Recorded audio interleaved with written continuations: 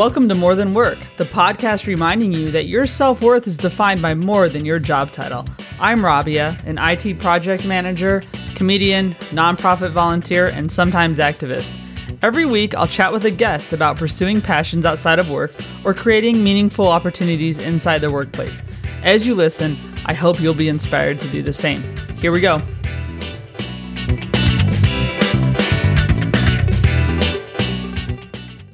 Hey everyone, this will be the last episode of 2021. I've been traveling, as I've mentioned, and finding places to record. And right now I'm in my mom's closet thinking this was the best for acoustics, but I think I just need to take the rest of the year and probably a week or so next year while I'm traveling just to get new episodes recorded and to revamp a few things, because even my job title changed, so I have to change the beginning of the podcast. And I record on Squadcast, so if anyone's interested in starting a podcast or wants to know how to record, I think Squadcast is amazing, and I'm going to be doing a little bit more with advice I was given from them during a podcast audit, a podit, if you will, and I just kind of want to reset things a little bit more. You may have noticed show notes have changed if you go to the website or look at the show notes, but really take a look. They're a lot longer. They're more informative, and I think it's a little bit more fun because I'm getting a chance to write in addition to recording this stuff. So, who's the last guest of 2021? Well, it's Dr. Amy Novotny. She developed her own treatment method using breathing and looking at the nervous system, and uses it for herself and for her clients, and so you hear more about that, and you'll hear about her passions of running and also photography. And I never know what we're going to get into when I talk to a guest. Few have surprised me, actually, just with how honest they are and how authentic they are. And Dr. Novotny's no different. She was very honest about her experiences with this one trip that she went on. It sounds like a dream come true, and it wasn't for her. And I really appreciate that she got vulnerable and talked about it, because it's just, to me, authenticity and vulnerability are so important. And this podcast partly does cover that a lot, because people are telling their stories, and most of us don't have the neatest, cleanest stories. I am already really excited about some of the guests I have coming up, because we're also getting into that space more, and that really makes me happy. She does give some advice on breathing and how you can really check in with yourself at the end of the episode too, so I hope you enjoy that. But the last thing I'll leave you with is she talks a lot about how she wanted to do things and just kind of went and did them. And I think that that's the thing I want to leave people with, is to live in such a way where you see something you want to do and then you find the resources to enable yourself to do it. That's what I did with the podcast and with comedy and with writing and with other things. And I'm not doing it consistently all the time, so I want to be better at it. But I also just, that's the thing I hope people are getting out of this podcast, if it's anything. I'll leave you with that. I'm really grateful that you're listening whenever that is. If this is your first episode or 50-something episode, you've been listening the whole time, I really just thank you. And please subscribe, like, share, all that. If you have guest ideas, let me know. Otherwise, everyone, be safe. Happy holidays to you, whatever holiday you're celebrating. If you already celebrated, I hope you had good holidays. And Happy New Year. See you in 2022. So my guest today is Dr. Amy Novotny from the Paber Institute. She's the founder of the Paber Institute, actually. And we're going to talk about that, what that is, and some of her hobbies. So thanks for being on, Amy. And is it okay if I call you Amy? I just called you Doctor. Okay. It's totally fine. Thanks, Rabia. It's a pleasure to be here, and looking forward to sharing. Awesome. Cool. Well, thank you. Where am I talking to you from? Let's start with that. So currently I'm in Denver, Colorado in the United States. I'm kind of based out of here temporarily. I'm looking to move here, but I have been in Arizona for many, many years and looking to relocate. Weather, or what's bringing you to Colorado?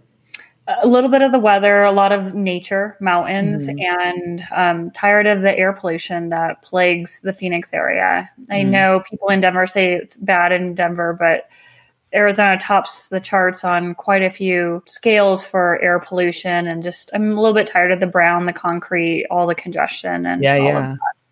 I have a work colleague and friend. I mean, she's both, but that moved to Colorado and does a lot. Well, let's actually start. We'll start with one of your hobbies just because I know it's similar. And I'd like to give a shout out to this friend because she's a listener, but you're an ultra marathon runner, right? And you do like kind of extreme running. So yeah, let's talk a little bit about how you got into that because that's different than being a half marathon walker like me and being just a regular marathon runner. Yeah. So I had decided to get into running just out of a fluke. I wanted to see what it was like. And back in 2009, and then from there, once I got into actually running a marathon in 2011, I was curious about doing an ultra. And it's like, okay, I'm going to see what it's like. So I started off easy with a 50K. So that's 31 miles. And I did it easy. I did it at the beginning of 2013 as kind of a part of a challenge. I decided in 2013 to push my limits a little bit further. So I did a challenge. It's called the Goofy Challenge. And you go to Disney World in Florida. Mm-hmm. And you run a half marathon one day and then run a full marathon the next day. Wow. And I did fine with it. And so I thought, a couple weeks later, there's a 50K. So since I'm trained, why not run a 50K a couple weeks later? So I did that. And that's how I actually got into it. And then by the end of the year, I was also signed up for an Ironman triathlon. And I was doing that in mid-November at that same year.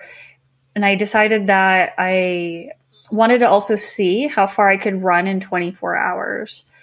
I figured I would be well-trained and in good shape if I did an Ironman and then 5 weeks later run this 24-hour race. Mm-hmm. And so I accomplished 102.88 miles during that 24 hours. So I officially knew I was an ultra marathoner at that point. Wow, that's amazing. I mean, just like, especially someone like me, because I don't run like that, at all. Or I don't run, first of all. As far as that kind of running, though, then you've kept it up since then. Yeah. So once I did that, I realized, wow, I can do a lot more than I ever thought possible. And why not challenge my body a little bit each year in a unique way? So each year came with different challenges, different feats, until about 2018. Then my focus shifted to my business, and I was traveling around the world, my business. So I haven't run an ultra marathon in the past couple of years. COVID also kind of affected that as well. But I did do a marathon last year right before COVID hit. And then it was like, okay, all running kind of came to a screeching halt unless I was doing it on my own. Races kind of stopped. But it's been part of my life. It's part of my identity in the sense that I can accomplish long distances. Mm-hmm. And I can rely on my body to get me from here to there if needed to in a crisis. Right. Yeah, that's actually a good way to look at it too, that, if you didn't have a car for some reason or had some reason you had to run very far, you could do that and survive something.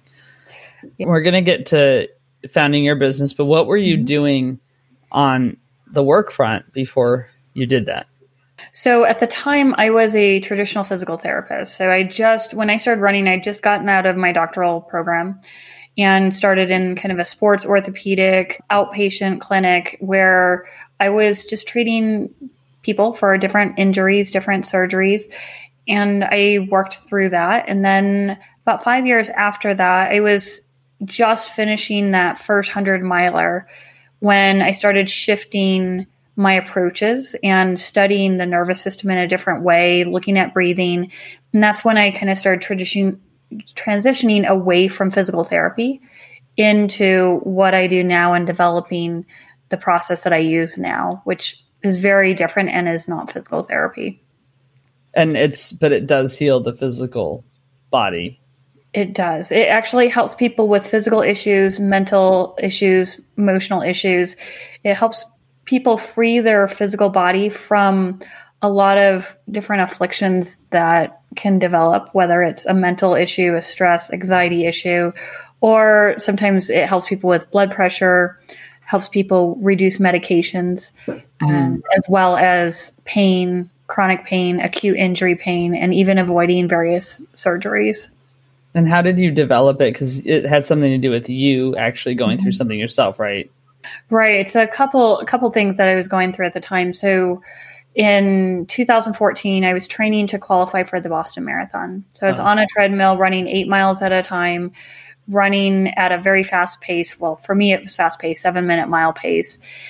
And I just remembered I was practicing on shifting my breathing. I was taking some coursework on asymmetries in our body, looking at how we're different on the inside and how that affects our breathing, affects the way we move. And so when I started playing with it, I started changing the way I held my rib cage position, which affected my breathing mechanics. And all of a sudden, I could just feel this whoosh of pain, stress, tension, everything just go out of my body. So when I got off the treadmill, I didn't have to stretch, I didn't have to scrape, I didn't have to foam roll, all those traditional advices that were given and I used to teach people. I didn't do any of it. I felt like I had just gotten on the treadmill. I didn't feel like I'd run 8 miles for 56 minutes. It was a different feeling altogether. And so I knew at that point that I'd done something different to my body that elicited a relaxation response. And at the time, I had studied a little bit about the fight or flight nervous system, but I didn't know it in depth. And about that time, I was also going through my mom, being diagnosed with terminal cancer and going through the stress of all of a sudden becoming her caregiver, having hospice around. And there was a lot of trauma going through my whole entire life, personal as well as the trauma of going through trying to qualify for Boston. So at that point, I was fooling around with my breathing, fooling around with how I held my body, as well as dealing with a lot of high level stresses. So I was on all the time. And when you get to that point where you're just ramped up and you're holding on for dear life, just hoping you can make it through the next day, month, hour, whatever it is. I didn't understand at the time, but I was just in extreme fight or flight mode. And after she passed away at the end of that year, my dad almost died a couple weeks later. He was in the hospital with a horrible case of valley fever, and they weren't sure if he was going to make it. And then my job switched. And there was just all this trauma that was going on in my world. And then all of a sudden I crashed. And it was like I had gotten to that threshold and then just everything fell apart. I was having hormonal issues. I was having digestive issues. I was told I had a pituitary tumor through an MRI that was done. I mean, there was just a whole slew of things. I felt like I was moving through mud that was engulfing me through my whole body. By the 2:00 in the afternoon, I felt this blanket over me and all I wanted to do was take a nap. And so basically my body had just gone through one extreme and then just crashed and said no more. And I didn't realize at the time that this was all related to that fight or flight nervous system and how I had ramped up so high that my body just shut down. And of course, there's grief going along with it, and there's crying and all that stuff. And so I started studying the nervous system more and say, how can I pull myself out of it? I started using breathing to help me, but specifically I played with my technique, my body position, and I realized I could start to pull myself out of it based on this process that I developed that also helped me out of, mental, emotional pain, but as well as physical pain. And so over time, I started implementing this with other people, trying it out, coming up with a process. And to now what I do is I work with people virtually all over the world through Zoom to help people on all the different scenarios that I had kind of touched on a little bit earlier. So do you have like a daily practice similar to meditation that's your breathing, or is it related to exactly what you're doing?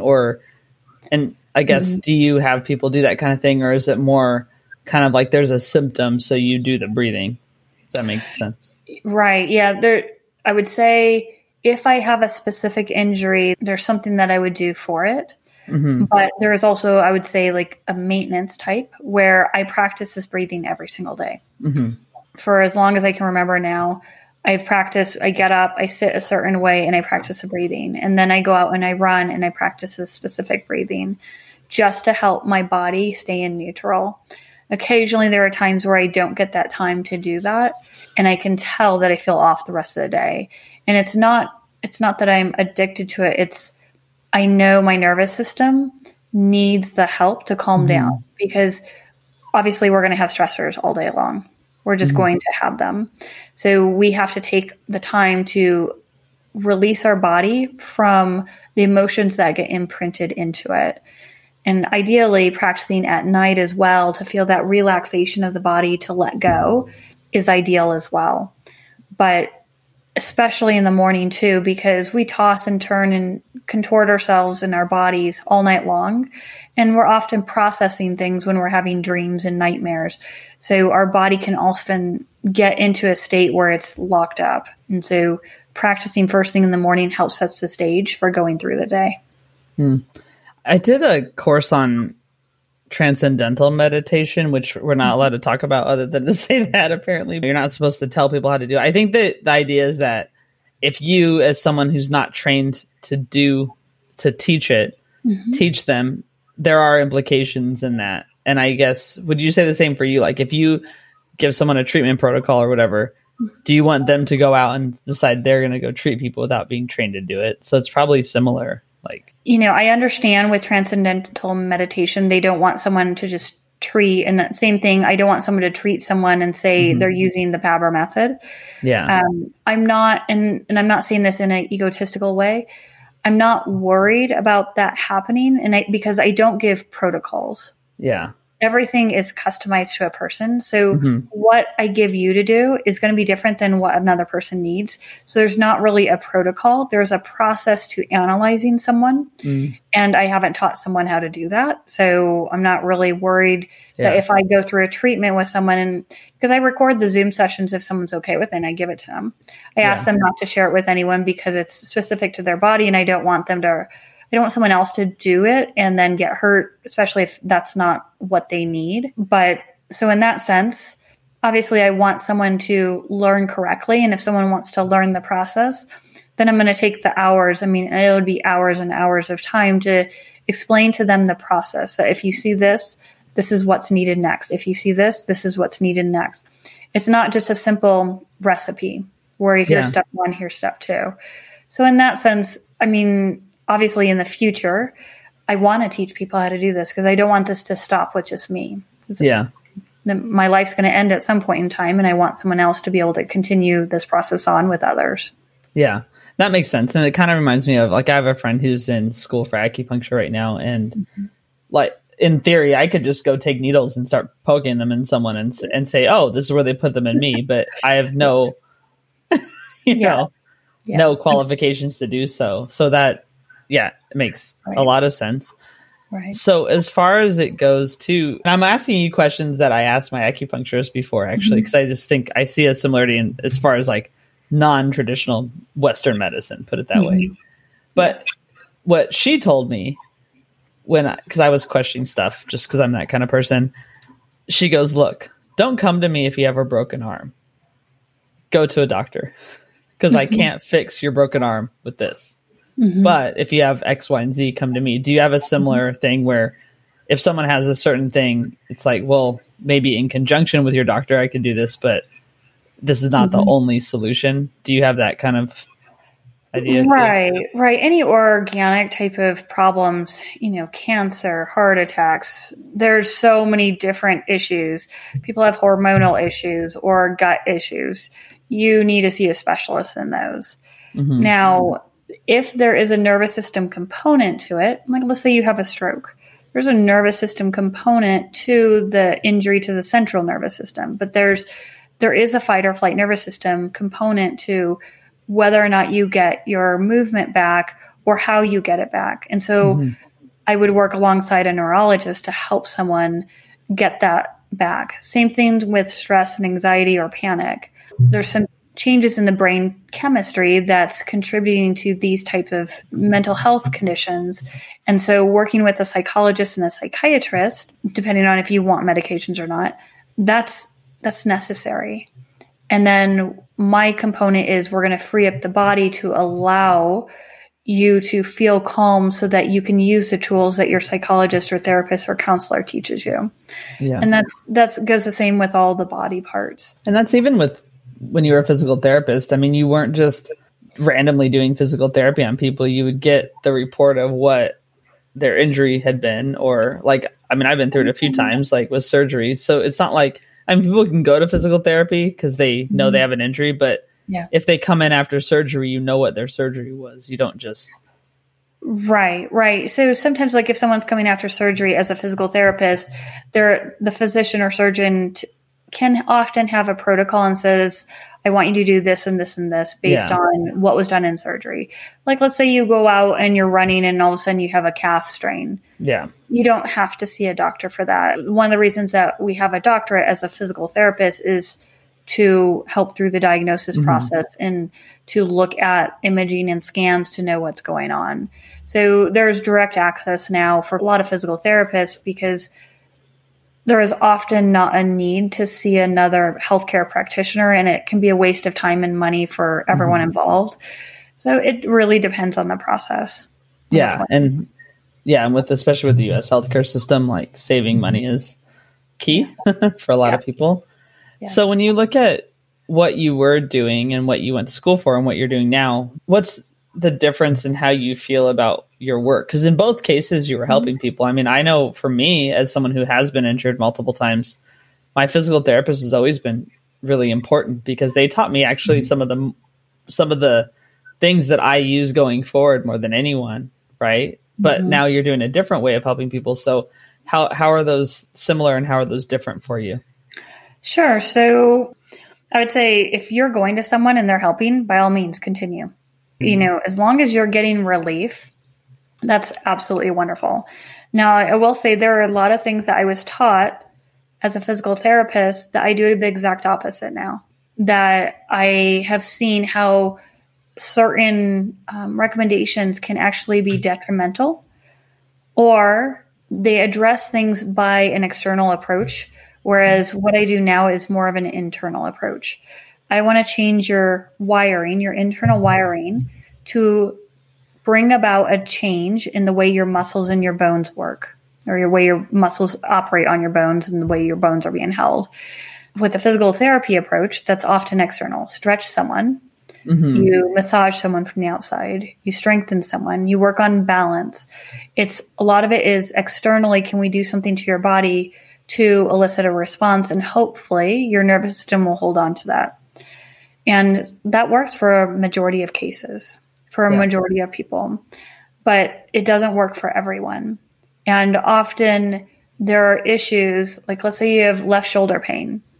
It may be related to how you're walking and striking your right heel.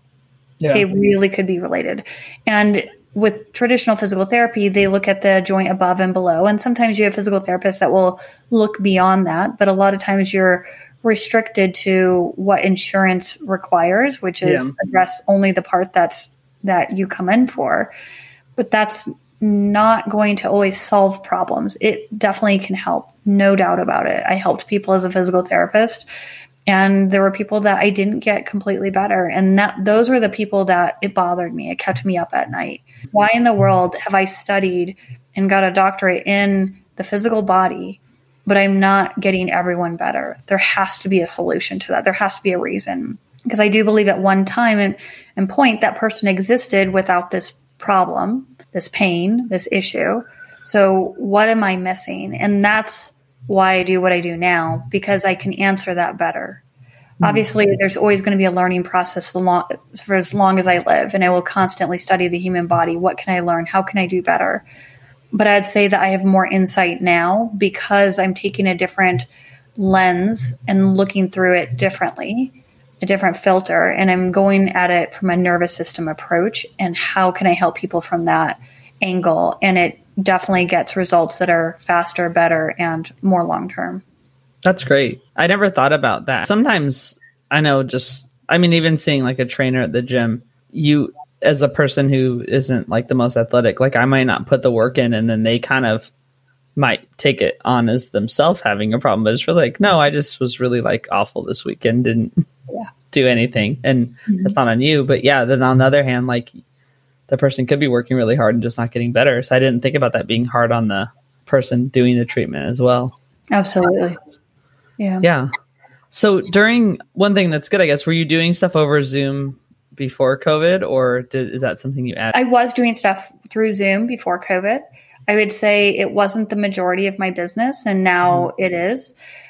So this has allowed me to open up to more people around the world. So I started with clients mostly in the US and France when I first started my business. And then, since COVID, I have a lot more in Canada, Australia, New Zealand, UK. I mean, I have people English speakers in other countries where English is not the predominant language. So basically all over now. It's really allowed me to tap into how can I help more people. That's really cool. It's good because it wasn't good for everyone, but I think for some people it kind of added our ability to connect to each other, but also, this kind of opportunity where you can seek treatment from people outside. And it's good that you can do that too, because you don't really need to be physically involved with them, I guess, to do that. Right. As long as they have a camera that we can use through video chat through Zoom, I can see everything I need to see. And it's actually almost better in that sense because it makes a person two-dimensional and they're away from me. So I can see things about how their body moves and what's stuck in their nervous system. Versus if I was in person with someone and they're 2 feet from me and I'm trying to watch them move, it's a little bit harder. But Zoom actually does a better job. And also we can record the sessions and they can practice everything that we've gone through and they have all the instructions. In person, there's no recording, so it's based on a person's memory. So there are some definite benefits, and it forces a person to learn by doing it through Zoom. Yeah, because it's almost you can see if they're doing it or not too. Like absolutely, you get caught on Zoom not paying attention. Some of us learn that in our jobs too. So yes. And then I know you said for people who are listening that they could contact you for 15-minute session, right? If they're curious. Absolutely. Yep. And the 15-minute consultation is a free consultation.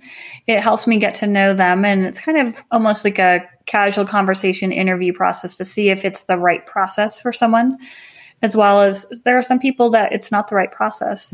Some people who just want free resources and they can email me and I can send them different resources to help them get started. But it's the work that we do one-on-one. It's a teamwork effort. And I want to make sure that that's the correct fit first. Cool. Good. And just go ahead and talk about what are some of the most common things people will see you for. So maybe someone's listening going, oh, I wonder if my situation applies. So first and foremost, back pain. Back and neck pain, people having sciatica, people who can't bend over, can't lift things. That's a huge one. I also see people for stress and anxiety. That's a big one. Other body pains, knee, shoulder, hip pain, people who want to avoid joint replacements or what they've been told is arthritic pain. And then I have athletes. So professional athletes from the NFL all the way into endurance athletes, triathletes and ultramarathoners, all the way into weekend warriors. So people who go out and do something and now are suffering from the repercussions. So it really spans the gamut. Great. So then I want to talk about your thing that you do outside of work in addition to the ultra marathoning, I guess, when you have time, which is photography, right? So this is like a really special hobby for you. So can you talk a little bit about that? Because you've had some cool opportunities already with it. Absolutely. So I've always loved photography, but I never took courses or anything growing up. And I started volunteering for an organization in Arizona called Arizona Highways Photoscapes, where they host workshops and volunteers run it. So to keep the cost down low for the participants, that's a nonprofit.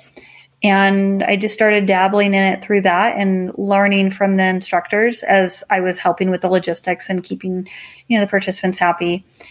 And so from there, I just started experimenting with photography more and more. And then this PABR method and my business with that allowed me to be hired by a world-renowned photographer who wanted to be kept out of a knee replacement surgery and a rotator cuff surgery. And so he hired me to coach him in this process twice a day, but he wanted it in person. So it led me to traveling around the world with him for 6 months, going from Arctic Norway, Arctic Finland, all the way down to Antarctica within just 6 months.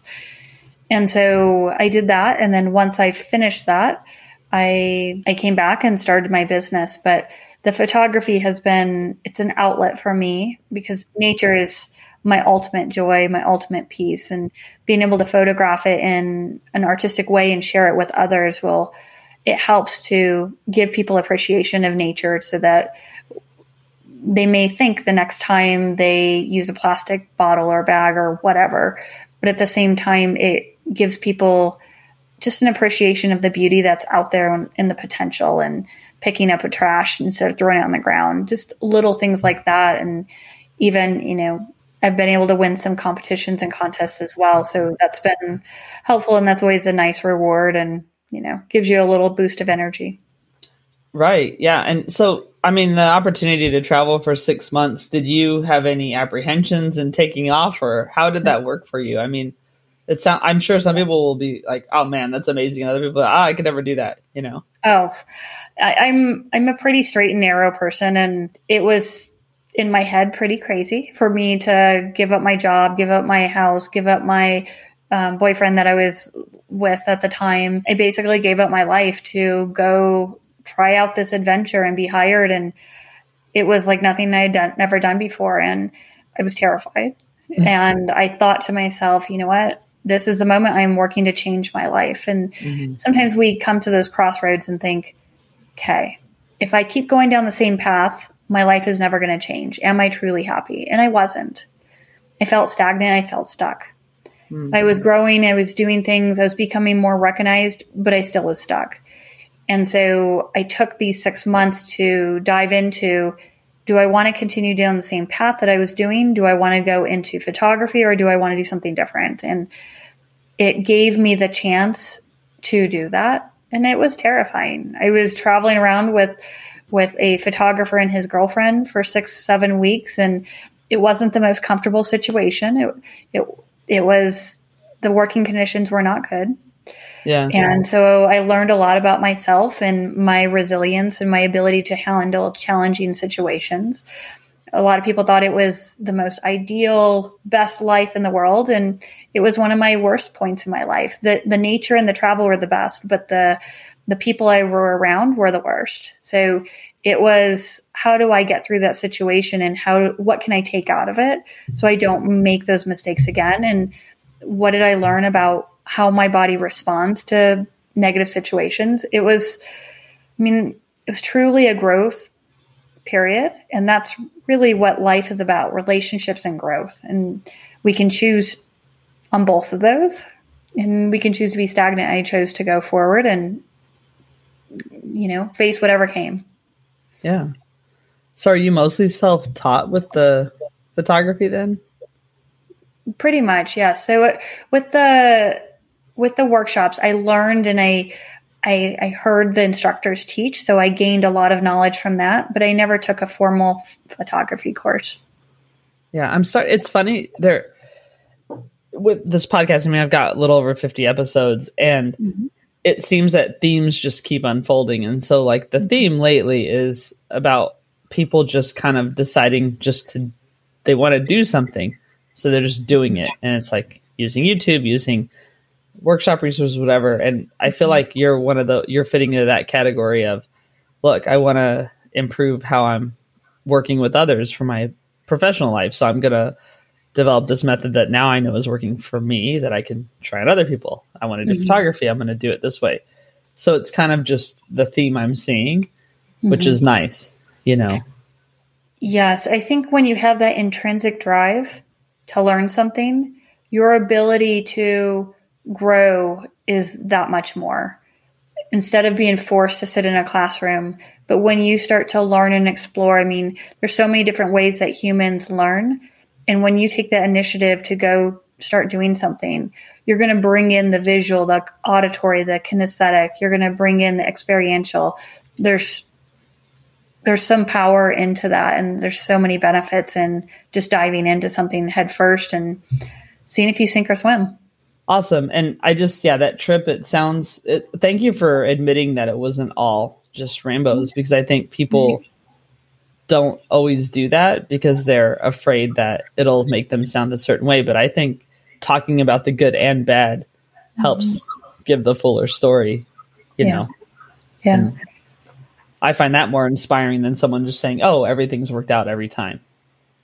Right. And I am one where I value honesty probably more than anything, because I want someone to go into something with clarity, with good intentions, and know, hey, here's the good, here's the bad. There was some fabulous times. I got to see the most amazing sights, but there were also bad things that were leading up to it. And I don't think any aspect of life is peaches and cream all the time. But that's not to say we can't learn from the bad times. We're going to have them, so we might as well learn how to deal with them and how to get support from other people to get through it. Yeah, definitely. Yeah. So is there anything we didn't cover that you were hoping to talk about? I think that we kind of covered everything. And just one thing I would tell people is, if you're not sure what's going on with your nervous system, check in with yourself throughout the day. How much do you hold your breath? How much do you hold your belly button up and in? Those are indications that you're ramped up, that your nervous system needs help. Do you feel buzzed? Do you feel on edge? Does your mind race and you can't fall into a nice sleep at night? Do you have pain? Watch yourself. The belly button is not supposed to be sucked up and in. Your rib cage is not supposed to be elevated all the time. You want to be able to blow out, relax, let your tailbone go, let your back go. There are many things that we can do to help our bodies relax and to release the stresses of the day. It is extremely important that we do that, because otherwise that's when you start to end up with autoimmune conditions, other health crises, diabetes, strokes, and it's all related to stresses and how we hold it in our body. So there is a lot we can do for it. So just start becoming aware. If I can instill one thing, be aware of your belly button. What is it doing? Interesting. Yeah. Mm-hmm. Yeah. And if you saying that caused someone to do all those things, check in later again. Yes. Yeah. Yes. Check in hourly, because you can release it. And if your nervous system is patterned strongly, it will likely suck up and in again. So you have to check in with yourself on a periodic basis. Yeah. Cool. Well, other than that, is there any advice or mantra that you'd like to share that may be something that you kind of turn to that you just like to impart on others? I typically tell people ribs down, belly out, ribs down, belly out. Let your ribs drop down as you blow out. As you exhale, let your belly spill out. That can help do wonders to calm your body. Cool. All right. So I have a set of questions called the Fun Five that I ask every guest. So we'll go for it. What's the oldest t-shirt you have and still wear? So for that, I have a couple race t-shirts from my first marathons, and that was in 2011. And I still wear those around the house or going out for a run, and they're not too smelly. So I still wear those. Good. They still are shirt-like, so that's good too. Right. Yes. So, I mean, during the earlier part of the pandemic, it definitely seemed like Groundhog's Day, if you're familiar with the film. What song would you have your alarm clock play every morning if it had been Groundhog's Day? So lately I've been obsessing over a song by Mumford and Sons. They did it with an African group. It's called There Will Be Time. Mm-hmm. And it is absolutely beautiful. It's a combination of Mumford and Sons group with this African tribe group, and it is just stunning. But I like the message. It's uplifting. It's soothing. It's a combination of a lot. Cool. Great. I think that's the first Mumford song I got too, so that's awesome. All right. Coffee or tea or neither? Neither. No caffeine for me. Yeah. I like to be calm and have my body respond to the daily hormonal changes with adenosine and melatonin and all that. I don't like the caffeine jab. I used to a long time ago, but once I got off it, never wanted to go back. So do you just do plain water most of the time? Or? Yep. Plain water. Yep. Cool. Yeah. Well, that's supposed to be best for you. Can you think of something that just makes you like laugh so hard you cry or just crack up and kind of lose it or? Yeah. Yeah. And just share that. A friend of mine, he's since passed, but he was in Vietnam. And when he was in training, he used to have to jump out of planes. And he told me this story once that always makes me laugh. And he's a tall guy, 6'4", really, really tall guy, very gentle, kind-hearted spirit, even though he was in the military. And he was skydiving in Australia once, and he was doing a training, and he came down on a field, and there were these cows standing there. And he said that he was skydiving, and as he was coming to a landing, there was a cow in his way. And he said that he had to lift his legs up straight so his butt skimmed over the top of the cow that just looked at him and mooed. And then he landed, and his butt just skipped along the ground. And it's the funniest thing when he told me, like, I was crying. I was laughing so hard. Especially he's this huge, tall guy, not heavy, but just tall. I just seen him saying this cow turning his head and mooing at him as he's just coming and just butt skimming right over the top of it. I'm like, oh my gosh, that always puts me in a good mood. Yeah, that it is funny to picture. And when you skydive, you don't really land right on your butt usually. No, you don't typically, but you also don't want to crash into a cow. So that would be worse. No, the cow might win that one. So I would, definitely. All right. And last one, who inspires you? I think right now I have a couple mentors and people in my life who I'm part of different groups. And I have one, I was just at an event over the weekend for a group called the Hope Makers.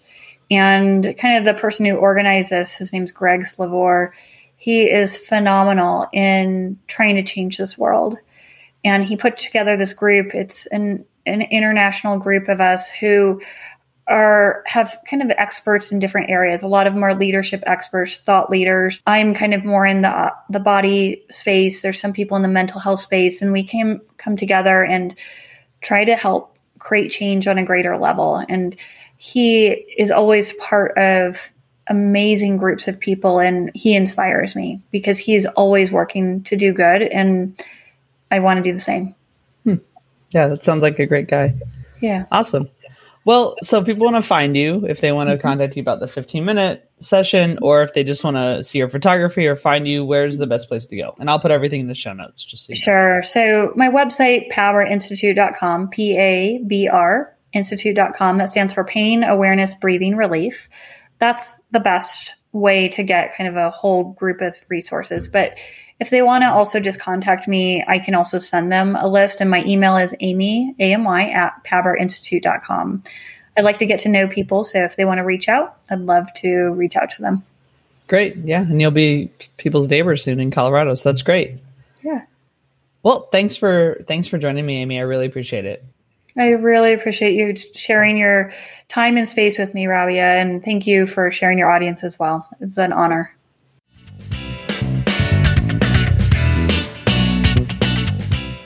Thanks again for listening this week. You can find out more about the guest in the show notes and at rabiasaid.com.